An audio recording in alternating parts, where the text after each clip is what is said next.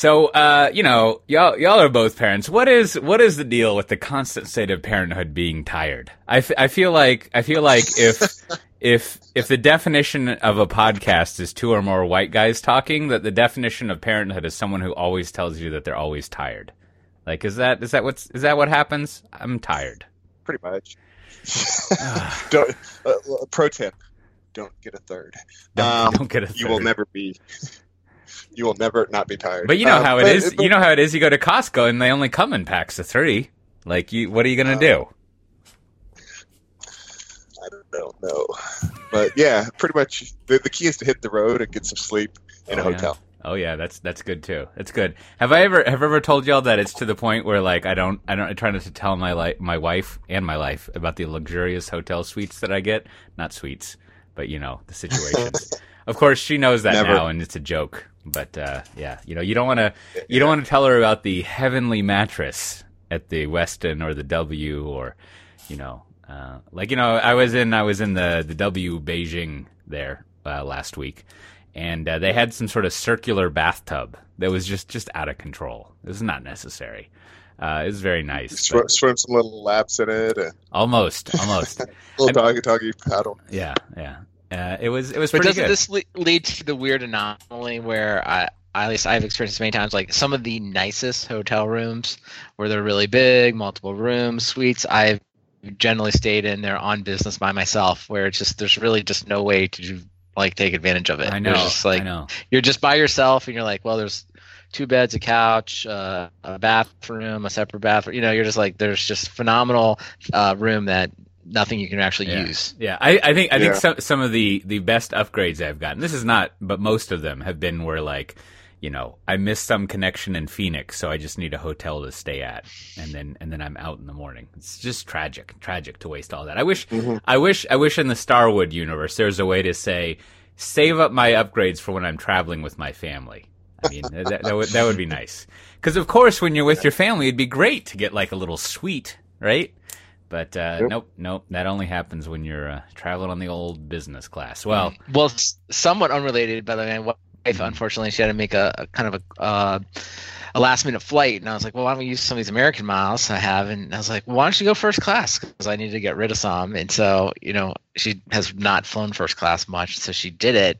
And so she got there. She's like, well, I just kind of slept. I really didn't take advantage of it. It wasn't that great, And I was like, well, yeah, that's kind of how it is. Like, it's sort of a letdown a lot domestically. I was telling her, I was like, domestically, it is kind of a letdown. It's like, yeah, it always feels like it should be better than it really is. But then I did tell her, but internationally, it feels really, really, really good. Yeah. But so maybe like everything in life, the upgraded suites and the upgraded airline stuff it never really is as exciting as you want it to be, or rarely, I should say, is it as exciting as you want it to be. Yeah, it's like I imagine when you're a kid and you go out to a restaurant, like to a Kirby Lane, and they've got just like this whole tray of jellies and jams, and you're like, holy crap, look at all this free jellies and jams. But as you get older, you're just like, I don't know, that's just some shit you put on your toast. It's not a big fucking deal. Meanwhile, I'm paying $5 for a scrambled egg, right? Right. Well, clearly I made the wrong choice by keeping my my loyalty program with American, because I'm racking up all these upgrades that I can't use internationally because I'm not flying American. Oh man, that is the worst. Is they need to have a domestic enterprise upgrade coin to a system-wide upgrade situation going on. They need some trading up. Yeah. Because that is the worst. I got like 25 of those upgrade tokens. That does nothing. The upgrades are actually some kind of like weird cryptocurrency where like the more you get, somehow they become less valuable. Like no one, like I've never been able to use the upgrades. So I was convinced at some point like you could give me infinite upgrades and it does not matter. No, I think that's the case. Well, to wrap up our travel stuff, I just want to, last time we recorded, I was in that W hotel room.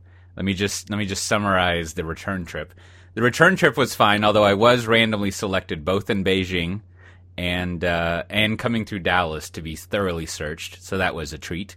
I like the TSA people were so nice. They were like, and then I'm going to pat you down on the buttocks and I think I said crotch area with the back of my hands, and I was thinking like, well, okay, like, okay, Chief, take your time. Man, but they really give you a when I noticed on my ticket, usually it says TSA pre up there in the upper left-hand corner. And, you're cool. Uh-huh. And I noticed instead it had 4 S's. SSSS. And so, I guess that was my tip-off. Because you go... Smooth. Yeah. Give him the work over. It was like super special security screening, I'm sure, or something. But then you show that and you're like, I was like, oh, I usually have TSA pre on there. And then the guy calls over a manager and then this lady talks on her walkie-talkie and you're like, oh, here we go. Which was kind of a bummer because I had like a 3-hour layover and I was like, finally, I'm going to go enjoy the lounge and get some free drinks. So it basically ate away at 3 hours of my free drinks, which was too bad. Whoa. But let me give a little recommendation. So if you're flying through DFW, always go to Terminal D if you're going to be there a long time. Terminal D is the best. They got some fun little space art type of situation. First of all, don't try to break out of what you know and go to that Riata place. That Riata place is fine, but just go to the Cool River and you get expensive steak. You'll be fine. Anyways, so you go to the Admiral's Lounge there, first of all. And then, if you're traveling internationally and you got platinum or above, you're going to get some little free drink thing. What I forget about this is when you go up to the bar and you ask for just a free drink, they give you like a double. They're just crazy. They don't give a fuck. They're just giving you a lot of stuff. Oh. So I got myself some cognac, some Hennessy, just big old pours of Hennessy. You got to check that out. That's what you're into. Well, travel tips. We got them in spades. So it's VMworld this week. Have y'all been following the excitement of that? I was surprised you weren't there, man. Yeah, I was gonna say I feel like all three of us are in the part of our life where we used to go to VMworld and we no longer go. Is that did you used to go to VMworld a lot, Brandon? I did for a while there. I was going, pretty much every year. At one point, I don't know. I mean, I'd be interested firsthand report, but at one point, I felt like had kind of become the biggest conference. Kind of biggest IT conference. This was maybe like 5-6 years ago. Sort of like I think maybe that was. I imagine come down because they were setting like all the records. Like me was just like 100% booked, and they were having these overflows, and it was like just anyone related to technology was there. But I imagine that's maybe changed, and someone supplanted that. But there was obviously lots of announcements, right? You had some stuff right there, Cote. Pivotal made some cool announcements. There's a lot of pivotal things. There's I found a laundry list of things in the show notes. I don't really know VMware stuff very well anymore. I used to know what that stuff was. Great, that was fun times. But yeah, I guess you guys would go there for Xenos stuff, right? That would make sense. Yeah, monitoring. I mean, that's obviously like every monitoring vendor in the world was always there. Talking about how everyone monitored various ESX parameters, which it seemed like there were maybe, I think I counted, I don't remember, 4 billion startups all monitoring various ESX parameters at one point. Yep. I think the last time I was at VMworld, they had like the startup village or something where you normally you got the mega booths where they bring in like the carpet and they've got some couches and there's just like hordes of people in the same polo like throwing a ball up in the air, kind of being like, you check out that place for lunch? That's pretty good. They're just enjoying it, probably complaining about not getting upgrades at their hotel room. And then you got the regular size booths, maybe a little table there. And then they'll have these other booths that are like in a quad, and it's basically like you got like a desk that you can put a monitor on and you stand there. And the Startup Village was like this last one. And I remember like I think Puppet was there, probably Chef too, like all the great startups were just hanging out there. But yeah, I haven't been to VMworld in a long time. I try to avoid those big conferences unless they're in Austin. Or they're your conference. Yeah, well, there's that. So I think I was just looking it up because I think there was this time, I'm going to say it was basically 2011, where like VMware kind of got going on that like Google super successful, where they just were buying random stuff. Like they bought Zimbra in 2010, and then they bought SlideRocket. I remember them buying SlideRocket. I was like, what does this have to do with it? And it was, I think that was something about. And they were just sort of like, I think, drunk with money. They're like, they had so many. They're like, whatever, just throw everything in there. And then I think that was the moment where like everyone in the world related to IT was going. And so my guess now is it's probably they've come off. They've gotten rid of some of those old acquisitions, resold them off, and now it's probably settling into that like Oracle World, kind of IBM, kind of big company conference, finding its kind of its natural groove, if you will. Yeah, I remember that. I think I was at the apex of that era you were describing, and it was I forget where it was, but that's when they had, how do you say his name? Steve Herod. He was the CTO at the time. Now he's at some VC firm, which is great.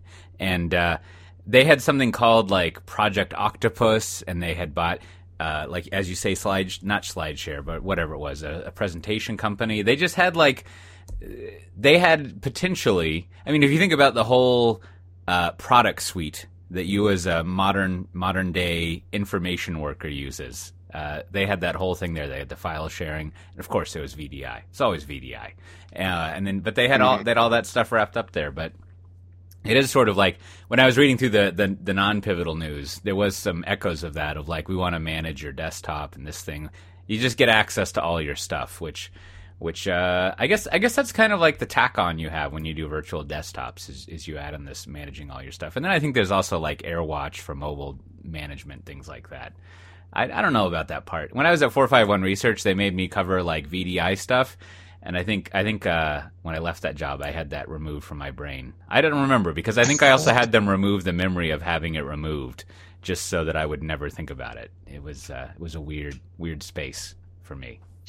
Well, certainly, this will take us back. We'll, maybe get off this topic next, but like Matt Ray and I remember, of course, Hyperic, which was a open source monitoring company, and they were bought by VMware. This is when we were at Xenos, so that was our moment. We're like, oh, it's happening! All these companies are gonna get bought. They're gonna get bought for like millions of dollars, and we're all gonna make some good money. And then, you know what? It didn't happen. Did not happen for us. At the Xenos, continues on, and it's in some form. But yeah, the Hyperic thing was a big moment. I remember everyone. I remember the CEO talking about how great it was, and everyone thought it was going to be great. And then, so there you go, a false positive of the start of life. You're like, well, sometimes it just doesn't happen for you. Yeah. Yeah. Well, now we got someone managing the helm of Office that we're all familiar with. I tried to send a Twitter thing to Javier the other day, because I was like, what's up with this feature? And he just totally ignored me, I think, which is fine. His big shot over there. Maybe he's got you blocked. Yeah. That's probably advisable, because, you're probably the first person to ever ask him about like some arbitrary feature. I'm sure he never gets that. That's true. That's true. Well, so there's two things that were exciting at VMworld. So one,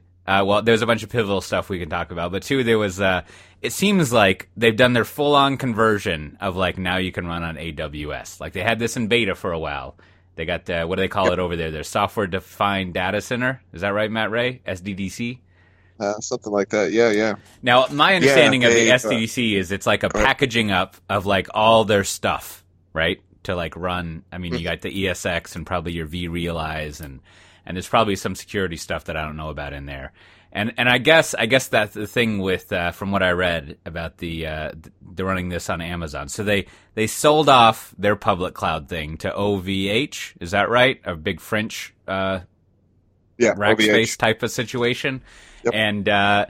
And now basically their deal is, you can run VMware in a public cloud on top of Amazon. And, they got that going for them, which I assume it's just sort of like, if you just want to move your stuff, your V clusters, everything in VMworld is always a lowercase v in front of it. So you'll have to forgive me if I forget to prepend it. But you want to run your V clusters, except for VMware. I've been reading Jill Lepore's first book about the War of King Philip, and it reminds me of like the in-depth over-analysis that academics can do. It's delightful, and I think you could write a good paper on that. Why is the V in VMware? What is the semantics and symbiotics of a capital V in VMware? It's a good question. They've got like an internal style guide or something that's like, well, we use the Oxford comma here, and the V is always capitalized, and the M is always capitalized, but never the W. Never the W. And if it's like Dell and Pivotal, they have this font that you're supposed to use, and the first 12 months you use it, you're trying to be a good boy or girl. So you'll download the font, and you're trying to use the font, and then it's like, you're emailing your deck around, and then the font displays as like Courier Bold instead or something, and you just like, you got to install this font everywhere, and then you get a presentation in Keynote, God forbid, Google Slides. man, having a custom font, that's a lot of hassle. So anyways, you can run your vCloud on AWS, which looks exciting. Now, what's fun about this is if you go over to the old TPM, Timothy Prickett Morgan, and some other people, there's some estimates, I think, of per server how much it would cost. Well, not like VM server, but sort of like your big old server to run that. So there's some interesting price analysis there, which I think I don't know, it'd be fun to look at. And when I've been thinking through this news, I've been wondering about, like, what are the costs for this stuff? Like, are the costs actually like that much lower? Or another way of putting that, if the costs are lower, is like, man, I didn't really realize how expensive it was to run IT as a software developer. Like, usually it seems cheap, but it's not. Right. It costs a lot of money to fly me to Beijing. I mean, if you look at this, it's they're talking about VMware on AWS, but it also still feels very managed colo-y, where they're talking about long-term contracts, and the VMware experience is still very like shielded from all the AWS services. There's none of this, if we can hook your vSAN straight to, EBS or something like that. Or, it's still very much like, well, you'll just use those VMware tools inside of AWS and we'll put you in a VPC, and that's all you'll ever need to do. And so see why it's attractive to Amazon, because you're just getting these people into your cloud, but it's still a half step. Right, it's still not like a native cloud experience. It's really just, I've got my data center. It's managed by VMware now. I mean, it's managed by VMware, but it's inside of AWS. But don't call it a cloud. Right? So what do y'all think? Well, so here in the notes that I wrote, it looks like the estimate is that it's going to be 9 cents per VM hour or something like that. There's obviously variable for stuff, but like that's an interesting thing to peg on there. I forget what normal rates are, but. Like, what do you think of this proposition, the following, which I think has been very popular over the multiple eras of the cloud wars, so to speak, which is like, people just want to burst to the cloud. That's kind of what it amounts down to, is like, they don't really care where stuff runs. They just want it to be cheaper, and they want to move it around. And people may know that, the details of that, or that may be the way they conceptualize of things, of just like, I don't know, I just want to run my servers somewhere. And have it be this is the old I want to move from CapEx to OpEx. Remember when that was a big value proposition? That was still is. Stuff. No, yeah. but it was sort of like a rather than being an explanation of something, it was almost as if us IT nerds had gone on a field trip to the finance department, and we were interviewing the finance people, and the finance people were like, "Now let me tell you, son. If you can move something from CapEx to OpEx, we're going to shift shareholder value 50 basis points." Like it was some sort of like magical thing to shift things around like that. Like it was a big fucking deal. Whereas really it's sort of like, I don't know, from my perspective, it's like, well, instead of removing money from cell GG72, we're now removing it from cell FF95, right? Like it's all sort of like the same money running through, but people get excited about it. It is, but if you're, I can understand if a business is looking at, down the barrel of a $20 million expenditure for a data center, and you're like, well, tell you what we'll do. We'll just turn that into $1 million a year. You're like, done, sold. Yeah. You don't have to think twice about that. And so it becomes a fairly no-brainer, even in the case of you're really just going to outsource, to manage colo. This is still just doesn't to me, but there's a lot of value there, for your finance folks. That's going to save you some money. It'll get you out of the data center business and into AWS, at least some. Where does the bill go? Does the bill go through VMware, or does it go through AWS? I didn't look that part up. I'd imagine wherever you want to. I'm sure either one would be happy to pay. But I do think this comes back to, sometimes I think we overcomplicate, right, all of this, and just say it's just like, leasing a car, buying a car, right? It's like, well, why do you lease a car? Well, I don't have enough money for a down payment. I don't think I'm going to keep the car for very long. I want to change my car out every few years, or I'm planning to just have this car a year or two because I'm really waiting for this other thing. And I think that kind of all applies to the same kind of thing. I think, you move this stuff over because, well, I'm trying to get everything to the cloud. This is a good interim step while I maybe, take this monolithic application and build it into some cloud native thing, or I just don't have enough money for the VMware license, but for some reason I gotta, have this thing around. These are all, I think, good reasons, but it's much more like an evolutionary step. I think, just like you would buy a car, right? I think if you're like, well, I think it works fine and I plan to have this application indefinitely, yeah, for sure, buying the ESX license yourself and, or finding a colo that's really, willing to do a long-term deal with you and really reduce the cost would be the way to go, and just run that app for whatever the lifetime of 10 years, 5 or 10 years, until it's ready to, that app's maybe being deprecated for something else. So and in that analogy, if the car is buying the data center and leasing is moving in managed colo, like the cloud is Uber, right? You're like, wait, I don't need to own a car. I only need it on demand. I don't have to deal with all the other junk around this. Like hiring security people and having anything and paying insurance, and it just become a strict consumption model. Yeah, so that makes another good reason, right? I do think, though, the one place I'm always really skeptical of VMware is kind of the dynamic scaling side of it. I don't know. I just don't feel like I've encountered a lot of real applications in VMware that are, spinning up, spinning down, right, based on demand. It just feels like they're much more like predictable workloads that, this kind of true thing about, is it a cloud, right? Like if it's a application, it probably isn't the kind of application that's going to like really have a lot of advantages to that, the idea that you can just provision and deprovision a lot. My guess is it's a much more steady state kind of servers that, always have to be available. I don't have like any data to back that up, but I'm not going to let that stop me. It just feels like I don't really see that. I just don't see people talking about it. I think I hear people theoretically talking about it. I don't hear about people doing it, I guess is what it's just like Ford and their self-driving car delivering pizzas, right? You're like, that's great, Ford, but you know what? I'm still going to take an Uber.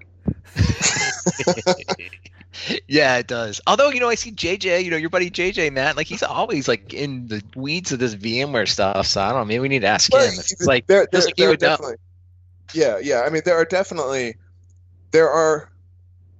the VMware ecosystem is huge, and we can take a wide brush and paint a bunch of them, a bunch of the users as I just want to click on things and stand up my VMs and not touch them for 6 months. That's part of it, but the reality is it's much more complex than that, and VMware has a lot of APIs around stuff, and they're trying to be more software defined, data center-y, because I remember ragging on them for the longest time. I was like, how can you call yourself a software defined data center with no APIs? That just boggles the mind. And there were no SDKs, and there was no the title developer evangelist or anything like that. They all went to Pivotal, right? When they spun that out, and they've gotten better. They've gotten a little more streamlined, and their new tooling is definitely reaching out to that market. So that's what JJ's there talking about.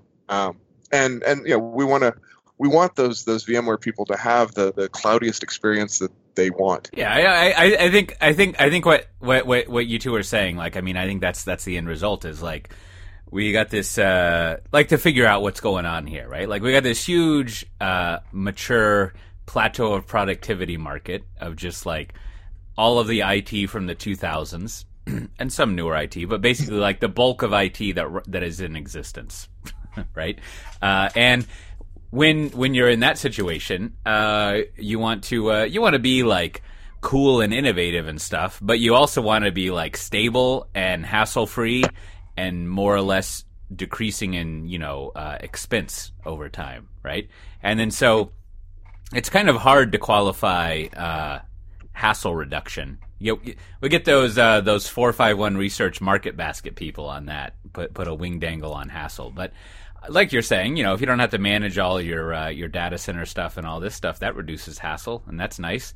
And then if you're continually kind of like able to reduce the cost of stuff just a little bit every year, or stop the cost from growing, I guess is another way of looking at it, then I don't know, you're sort of solving the problem, and then you can worry about like building your newer stuff, not worry about your old things so much. At the same time, you've put your data into AWS, and Amazon's going to be picking away of it, right? Mm-hmm. They're going to slowly start replacing it, and so this is one of those, like, the devil's in the details. But you kind of, if you're VMware, you probably had to make this deal with the devil, right? I mean, no offense to our friends at Amazon, but you are the devil in this case if you're VMware. But you're making a deal to protect. You're protecting yourself today at the expense of tomorrow. Yeah. But this is always interesting because it gets into the root of, like, I guess the decision VMware made, right? And Cote, this is your world, right? That, I guess kind of following the innovators, what solution is, like, Pivotal is sort of the answer, right? The answer is like, okay, like, we have this strong business in virtualization, but we think things are going to change. So we're going to create Pivotal, we're going to create this project, and then we're going to its own independent company. So it's interesting to see the announcements, right? So it's like you have this VMware Amazon announcement, but then on the flip side of that, you have the Pivotal Google Cloud was it VMware, right? I mean, that was like that whole announcement that came out as well, right? So it's sort of like, to me, just as an outsider, right, it's sort of like, well, we'll do what we have to do with Amazon, but we are maybe going to really either hedge our bets or have a stronger story with Google Cloud, right? Or sort of, at least one way to read. Yeah, no, there is a good along there. There's a good series of slides that have come out, and I've tried to go find all of them, all the public ones at least. And it's like, so it's funny. Like when I was reading over all of this, I was thinking back to that Project Octopus stuff, right? Because I should find this presentation if it's still around. There was a great presentation in that era that was full of a bunch of Post-it notes, and it drew out what you were talking about, Brandon, sort of like the strategy for VMware, where it was like, here's our here and now thing, here's what the future of computing is, and here's how we are kind of like making sure we're investing and doing all this stuff so we can cover the future of computing along with the present of computing. And I think that was back in the era of, like, as AWS is building up, there would be these little like skirmishes from the incumbent people to kind of every now and then just like throw a bomb about enterprise cloud or something at them and just kind of like confuse people about that. Or try to kind of FUD that out. But, similarly, so you find these things. So the other announcement, which of course is exciting and relevant to my interests, and because this is often the Docker and Kubernetes podcast, it fits well here. But is that so let me see. I've read this many times. But basically, there's something called the Pivotal Container Service, which is abbreviated PKS because jokes, I guess. I think it stands for Kubernetes, and but maybe you don't want to do that. Just like GKE.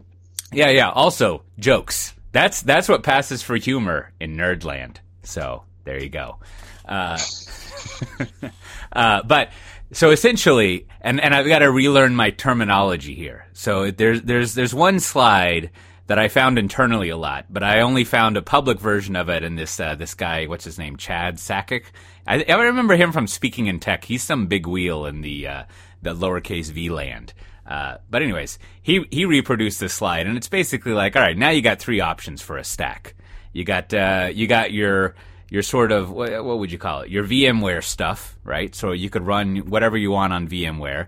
Then you got your Kubernetes sort of driven container stuff, and then you have your structured paths over there, which is of course in this land Pivotal Cloud Foundry, and then underneath that you can have basically like the VMware stack, which has your ESX and vSphere and vRealize and all of that, or you can also have other clouds running underneath the Pivotal Cloud Foundry part, and then on top of that. On top of the Pivotal Cloud Foundry and the container, the PKS part, you got Matt Ray's favorite, Bosch, right? I'm sure you like that.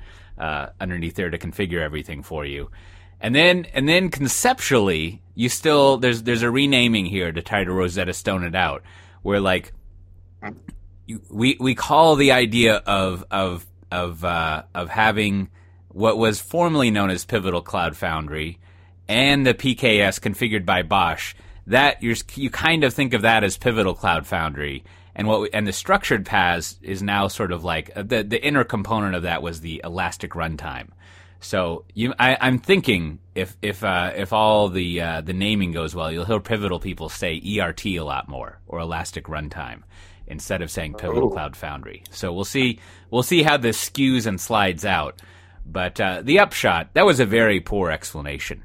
But the upshot is now that at least when it gets released in Q4 of this year, as they say, there's no pricing or anything, but it'll come out sometime in Q4, they say, is that basically if you want to buy Kubernetes from VMware, Pivotal, or Dell Technologies, there's like a product to sell to you. Yeah. That handles So clearly, from what I've read, every time we go over Kubernetes, I'm like, every time I read about some new Kubernetes project, I think, oh, I guess Kubernetes didn't do that already. But it adds in all of this like enterprisey grade stuff of managing all your health stuff and restarting things from you. And I think it comes with a repository for your containers, and it's got all the great enterprise stuff, which it'll be fun. I'm sure over the next year, when I go on sales meetings, typically when I go on a sales meeting, people of course want to talk about Kubernetes and Docker and things like that, and it'll be fun to see how they react to this and if it fits their bill, because I feel like it kind of goes back to a little bit of what we were talking about with VMware. Is there's a theory here that people just want to run containers, and they're not really super concerned with like the stack that comes underneath it. They just want all the stuff of running containers, and they want what you would expect from that stack, which ostensibly that looks like what it's providing, along with the numerous other people we've talked, not numerous, but maybe like 3 or 4 other people who have an offering in this space over the past year or so. Yeah. I mean, clearly they're picking their Red Hat, who, at least my experience out in the field is Red Hat's doing a very good job of selling OpenShift. They're full on Red Hat. They're still hedging their bets between Google and Amazon. Trying to be close to them without picking too big a fight. But I wonder if Google has the ability to execute on sales. Like, I never hear much about them like selling. They just don't really have that rapport with customers. So it sounds like Dell EMC is to do all the heavy lifting on that side. And then, Amazon is going to continue to pick at, anything on their platform, they're going to continue to pick away at it. So, but I think it's a solid strategy. If you put everything together, it's like, this is what people want to buy from Dell EMC, I guess. I do, and this is where I do, and I don't want this to come across like I'm really trying to be unfair to this announcement, because I think IBM has made similar announcements. I think Oracle's made similar announcements as well. It's just, this is where there's just I have a lot of sympathy for the IT customers out there today. It's like, it is a lot to consume just what each vendor is doing, much less what you're going to choose to do it, right? And I think this is just where I think in 5 years or 10 years, right, is going to hopefully be a lot simpler than it is today. And it's just like, we're just living through this era, and maybe there will be, maybe there will be something else. But like, I guess maybe that's kind of, as we just think about the life cycles, like there was a point kind of when we were saying maybe 2010 where like VMware sort of like was the king of the hill. Things had generally settled out. Like that's, I think it was pretty well understood how to use it. And I guess, they're still obviously getting a lot of value out of that going forward. But like, now we're in this next thing around containers, and it's like, okay, it just has to evolve, and it's going to take several years before that sort of stabilizes. And then to your point, Matt, right, then something new will come out, serverless or whatever the next is, and we'll go through this again. But right now, I mean, I guess this is why like making any decision around containers and cloud native and what you're going to do, I mean, it is a tough task to ask anyone. Yeah. I forget if I regaled this story before, if that's the right word, but it reminds me of a like, I guess I forget when it was last year, like a little sales call I went on, and the people we were talking with were like very interested in, clearly, and I think they might have even showed it to us. They had like a spreadsheet where they were like doing their capacity planning. And they were trying to plan out, like, if we've got this many containers and this many microservices, that implies this many whatever. And then they were trying to get some pricing for it. They're doing a bake-off or whatever. And it was a very, like, to y'all's point. It was like they were doing a bake off between, like, it's a classic apples and oranges situation, but they were trying to compare the what do you call that gigantic brioche? They're trying to compare a brioche to, like, a jalapeno cornbread muffin, and trying to figure out like which ones were working out better. And there is as that not Chris, as that Chad guy points out pretty well, right? There's an interesting amount of candidness from him, basically, where he's like, "Yeah, we're a little confusing about what the deal was around here," with all of that. But it would be encouraging if there is more clarity on what the enterprise VM container and then, like, PaaS stack looks like. And I have, like, a stack of, like, Gartner PDFs that like probably not enough people will ever read, that are trying to define that at the moment. And there's like a lot of stuff up in the air. And then, as we've chronicled in the past, right, like when some new startup, and all of these independent startups seem to have all of the founders of Kubernetes in them. Apparently there's like they can, like, split themselves between the startups. but they're all over at Heptio and Microsoft. Exactly. But they seem to be also having a go at defining this stuff, and man, it is pretty confusing. But I would have to imagine what with the sales access that not only the people in my neck of the woods have, but at established vendors, there's a lot more opportunities for them to try to establish what the stack is and what looks normal and things like that. And I think I don't know, having something like this PKS thing out, like it fits perhaps one of the latent maxims of software-defined talk, which is, like, it's probably a good idea to accept money for things your customers are asking for. Like, that's sort of core to a business there. So there definitely is. I don't know. It's interesting because now there's basically, like, in the not necessarily the Pivotal world, because we got this whole data thing as well, but in the Pivotal Cloud Foundry world, there's basically, like, 2 major products now, which is a big shift, in case no one noticed, right? Like, we used to have, like, just the one thing, but now at the end of Q4 we'll have these 2 things, and we'll have to monitor ongoing what people buy them for, and if they, I mean, in theory they're kind of competitive, but I think there's some good positioning in the sense of from like the stuff that that I would know myself and I've read over, right? It's kind of like, if you want to have your 12-factory stateless stuff, you run it in your structured PaaS area and run your Spring Boot applications and all of that. And then if you want to have your persistent things, like your databases and all of that stuff, it's probably more interesting to run it in a Kubernetes setting. But yeah, it'll be interesting to see, one, if people will start using the second thing, the PKS, which I would assume they would, because we're doing it. That there is interest that I've seen here and there for it, but it'll also be interesting to see what kind of workloads people are comfortable putting on those too, because that's always, like, the last most confusing thing that drives, like, what exactly is this stuff and what do we have in this stack. And I think that's why there's always a lot of confusion in the beginning when there's a new stack that you run your software on, is there haven't been enough people actually running their software on it to figure out what that stack is and what you need.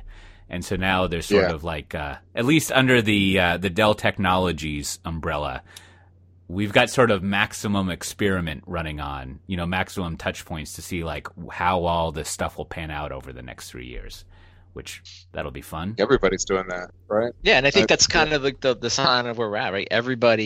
I think everyone's got, all the major players have a container service, and you even see some consolidation. It usually starts around names, right? Like IBM's container service. Now there's Pivotal container service. I think Oracle has the same Oracle container service. So, what will really happen, it kind of reminds me a little bit of, like, the Bitcoin or cryptocurrency. It's like, okay, like, we're going to put it out there. Everyone seems, there's a lot of interest. There's a lot of blogs being written about all the stuff, and it's like everyone's going to put it out there. And the customers, right, will ultimately decide, like, if they really gravitate toward containers, that's where the bulk of the industry will go, and that's where the software development will go. And if not, right, kind of like, if it just never happens, then it'll kind of be back to the other approaches that are in the industry today. So it's always funny to answer this question. It's like, it depends on what the customers do. Right, today it does seem like containers seem like a very safe bet, but in 2 years, right, maybe it's sort of just faded, right? It's hard to know, I think, at this time.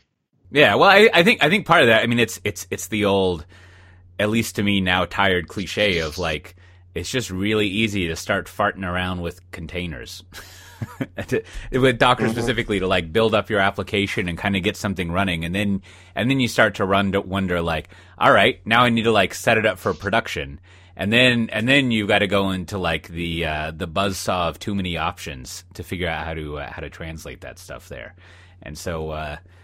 Yeah, I was thinking about that as I was picking up my kids today from school for various reasons. One thing I was thinking like, are you a bad parent if you just hire an Uber to go pick your kids up? But that's a whole other discussion. But or I don't know, a Lyft if you like people. But I was thinking like, there's this notion. That this is a very red monkey notion that you've got to get like a very easy, low barriers to entry thing in order to have enterprise success, right? The developers have to adopt it and they're the kingmakers and so forth and so on. And I was trying to think of, is that one of those things that like seems universally true, or out of the 50 instances over the past 20 years of technology shifts happening, like it's been true 25% of the time? You know what I mean? Like it's not like there are many instances. I don't know. I don't know what the answer is, but it seems like there are probably instances where a really complicated thing to get up and running with ends up winning out anyways, even though it's complicated. And then there's an equal amount of things where the simple thing to get up and running works with, or something like that. But it almost seems too simplistic that the complicated thing loses after a while. I mean, like we still have networking, and that's not easy. Like there's all these there's all these things that are extremely popular and I think broadly used that are like not easy. So it I don't know. It was making me stress out about some core red monk theory. Well, I think maybe to expand on that red monk theory is like, I think a lot of these technologies started out being very simple, very point solutions, and were simple, right? You pop back to like the Unix operating system at the very beginning, right? It was very simple, just did one thing, ran these programs, right?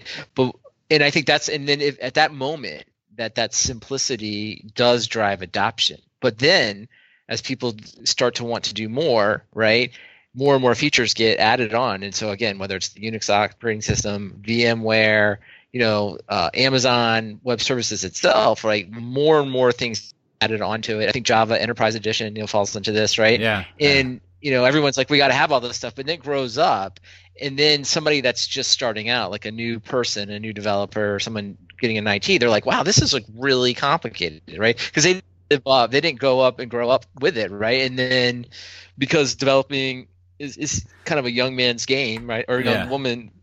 Game as well. This is where like when people are like, I'm just going to use Node, and we're just going to Node's really simple, and it just does this one thing really well, right? Or even probably go back to JavaScript, right? I'm just going to use JavaScript stuff, and then that kind of begets Node, and everyone knows that, and it kind of goes through that same cycle. So, now there is something true there. So now you're reminding me. This is the secondary thought I had. Not to pretend like I'm always thinking of everything, but like I was also thinking maybe there's another model, and it's not like the hype cycle. It's like the inverse of the hype cycle or something. And it's kind of like our like goat guy, like Ducey's like wall. What was that thing he had, like the wall of container usage, where everything's going well? He's got that good whiteboard. Yeah, I should go look that up. The cliff of production. Yeah. Or the production cliff. Yeah, and it's a variation of that, because the point of the cliff of production is like, please buy my product, right? Like, don't get distracted by the easiness of this, because the shit's gonna be hard, right? Like all of us in the big boy vendorscape, we have this talking point, which is totally valid, and it's a good piece of rhetoric. Anyways, like there's something where, like, as you were saying, Brandon, maybe the real model is like you make things simple at the beginning. I don't know what it is, for sort of like momentum, marketing momentum, usage momentum, community momentum. And then at some point, strategically, shit just complexifies really quickly, right? And like at that point, everything's complicated and it's just like as confusing as anything else. And like my own perspective, my own observation of VMware over the years is like, I remember our friend John, was it John Christian or Christensen? He was a good guy there at BMC, and he used to he used to use vSphere and just do like magic, like ESX stuff. And it was probably pretty simple. Mm-hmm. And then fast forward today, and we don't really even know what SDDC is, right? Like, it's just this gigantic, sprawling complex of stuff. And so you've got that whatever that is, that bell curve or curve of complexity that came in. And it started off really simple, and now it's like a big beast of a thing. And I don't know, maybe technology follows that curve.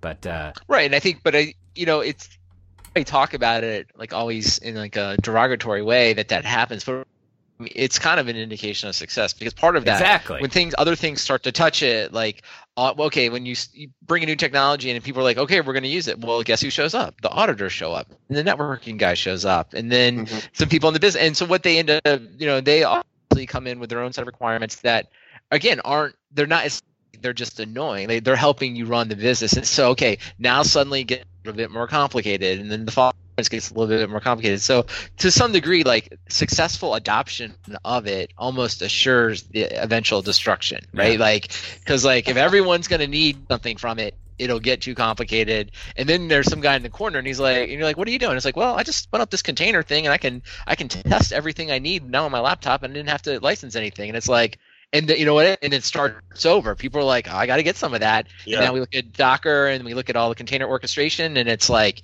yeah, I mean, because it's so successful, it's going to get complicated, and that's setting the stage for the next wave of disruption, whether it be serverless or something else. And so it's just the nature of the game. Well, listen, we got to hammer this theory out some more. I'm sure there's some diffusion of innovation, and maybe even.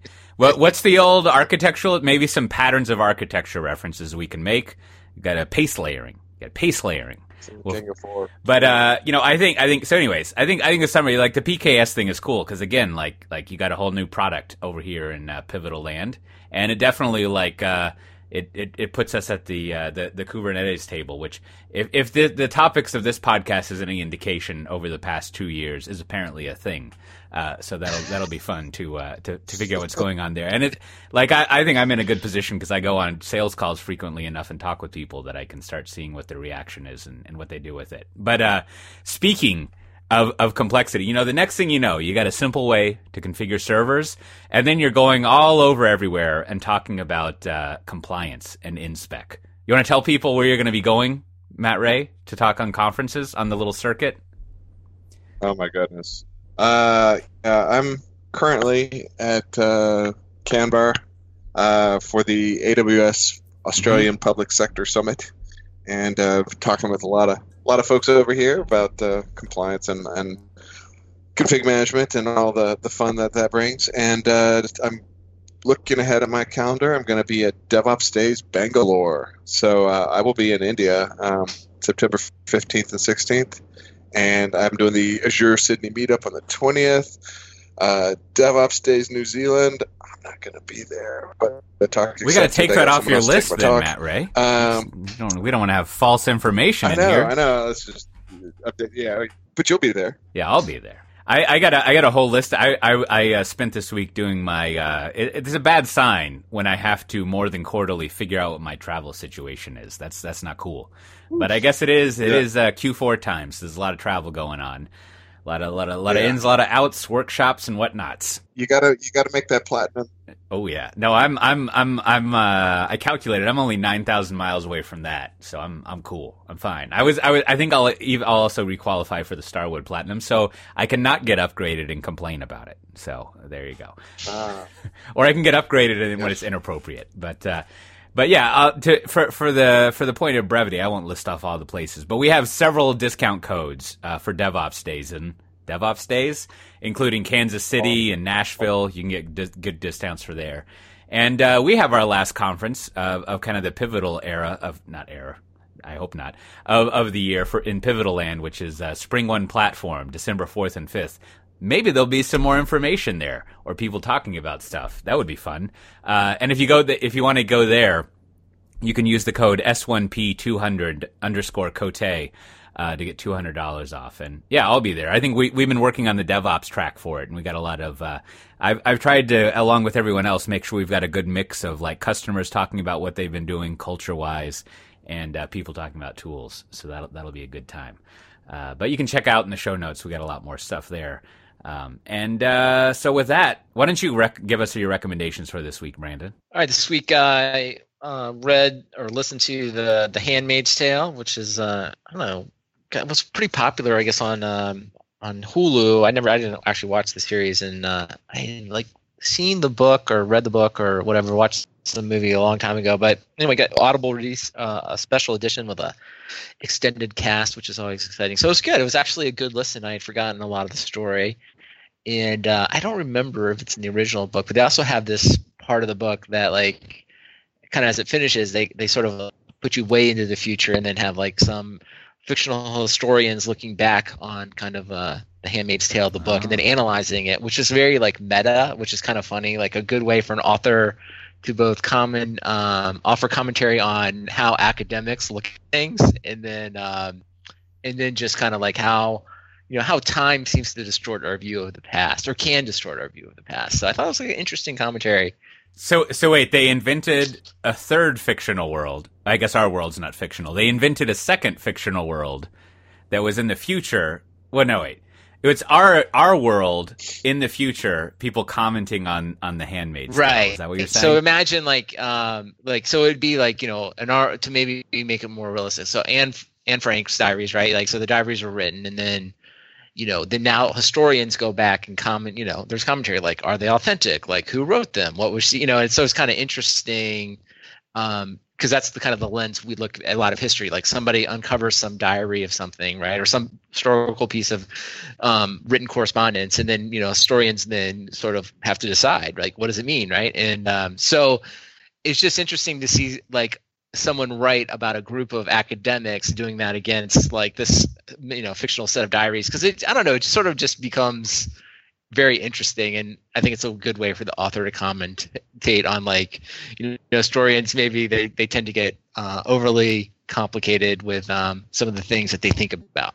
Do they talk about the space pirates and how the space carpets, and how the academics can fast forward through time, and if they're considering what do they call those, Matt Ray? The simula people, the humans, what they would their outfits. I don't know what you're talking about, man.